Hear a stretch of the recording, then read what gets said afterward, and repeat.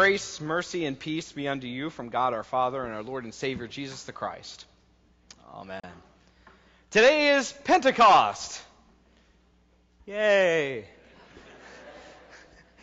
Good Lutherans. Yep.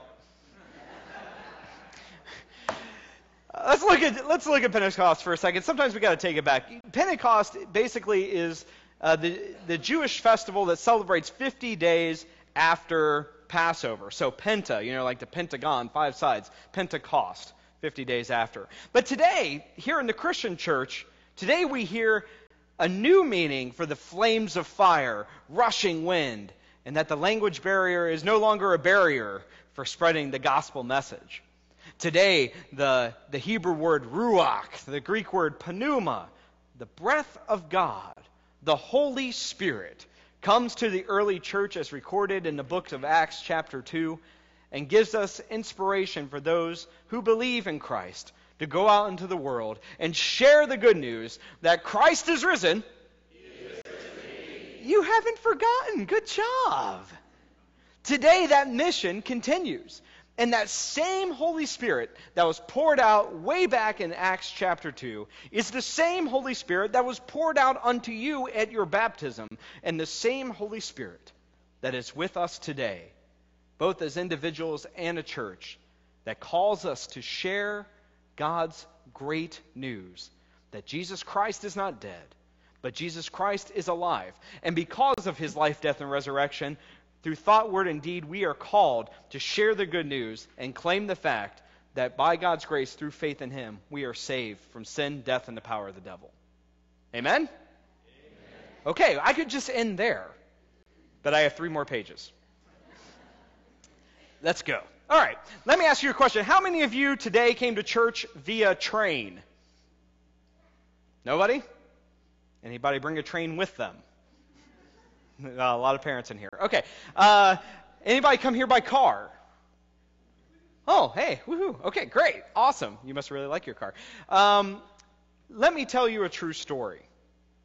In the late 1800s, no business matched the financial and political dominance of the railroad industry. Trains dominated transportation industry in the United States, moving both people and goods. I mean, how many of you have seen Zorro? Lots of trains, okay? Then a new discovery came along, the car. How many of you love your car? And incredibly, when the car came along, the leaders of the railroad industry didn't take advantage of their unique position to participate in the transportation development. The automotive revolution was happening all around them, yet they could not take their industry dominance and capitalize on this opportunity. In his videotape, The Search for Excellence, Tom Peters points out the reason. He says, the railroad barons did not understand what business they were in. Peters observes that though they thought they were in the train business, they in fact were in the transportation business. Time passed them by, and so did opportunity. They couldn't see what their real purpose was. If the railroad barons at the turn of the century understood that they were actually in the transportation business and not the trains business, how many of us would be driving Golds rather than Fords? The same thing happened with the watch and clock industry. How many of you have a watch on today? Anybody? All right. Anybody timing the sermon? Good. All right. Actually, I kid you not, my home pastor, Pastor Tom Phillips on the west side of Columbus, he said that I can see all of you, and if I see any of you looking at your watch, I will add 5 minutes to the sermon. I'm not kidding. He's serious. Actually, I could probably do that too, so watch it. All right, anyway. So in the clock and watch industry, who dominates the watch and clock industry? The Swiss, right? They controlled at one point 90% of all revenue in this industry. They made the most precise gears and springs in the world. Their watches and clocks were perfect. Then something new happened called the quartz movement, an LCD watch. Guess who invented it? A Swiss man. But because it had no gears or knobs or springs, it was rejected.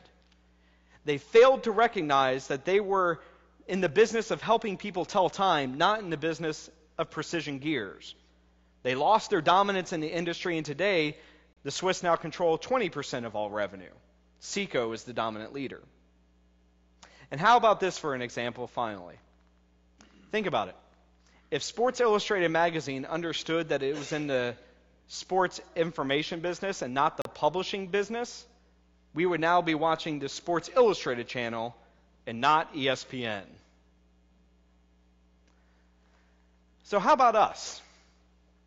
Today on Pentecost, as many refer to as the birthday of the church, if we as a church forget that our purpose is making disciples for Jesus Christ, we too will become obsolete. If we lose our focus and go on cruise control, we will go the way of the trains, the Swiss, and Sports Illustrated. Still around, but not realizing our full potential. We must remember our basic identity. We must, whenever, however, wherever, fulfill our basic purpose.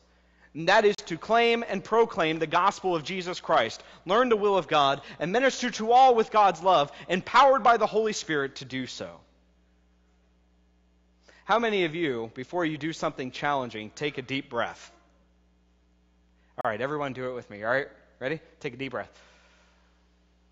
I didn't say let it out. Take a deep breath. Let it out. Feel better? Let's do it again. Take a deep breath. One of the hardest things I ever had to do in seminary, and congratulations, Ben, on graduating seminary on Saturday. Well done, good and faithful sir. Give him a round of applause. That's hard. If all the difficult things that you had to do in seminary, all the difficult things Match had to do, did they have seminary back then, Match? No? Okay. Oh, I'm just kidding. Of course they did. Yeah. Anyway, how do I recover from that? Okay. No, when I was in seminary, one of the hardest exercises I had to do, and we had a lot of difficult exercises, a lot of what we called flaming hoops to jump through. One of the hardest things I ever had to do in my pastoral care and counseling class was sit down in what's called Shank Chapel and be in the moment. That was my assignment for the day. That was my assignment for 45 minutes of class. Can you imagine me sitting down for 45 minutes, not making noise? And I just drank a Mountain Dew. And I didn't know. And so going in there, and the task was to not think about what has already happened, not think about the past, not think about what you're going to do, but really be in the present right here and now. I had to listen to my breath. I had to listen to that heartbeat that God gave me. Sometimes we really just got to get back to the basics, folks. We got to take it back to what is the core of our life, the core meaning that we have. And that Holy Spirit of God that was breathed into Adam at the beginning of creation is the same Holy Spirit that was breathed on the church at Pentecost, the same Holy Spirit that was breathed and poured out onto us at baptism, the same Holy Spirit that is in you now. I don't know about you, but sometimes tough times come up. And sometimes I look to God and I'm like, I got nothing, Lord. And it's in those times that I'm reminded of that lesson that I had to just breathe. God comes to us in such a pure way that when we just breathe, we are reminded of the very presence of the Almighty God, the breath of God, the Holy Spirit. The lesson of Acts describing Pentecost may dazzle us with tales of tongues of fire and rushing wind, but Pentecost is more than simple pyrotechnics and magic languages pouring out from the mouths of Galilean peasants. It's about hearing the great deeds of God so clearly, so powerfully, that our lives are transformed to be people who proclaim the Prince of Peace in a world looking for peace. To be doers of justice in the face of injustice. To be purveyors of peace in a world of violence. Today we say yes to the mission and the giver of our mission. Today all of us are gathered here, called to join the confirmation students at the next service and make an affirmation of our baptism, to say yes again by the power of the Holy Spirit to Jesus Christ.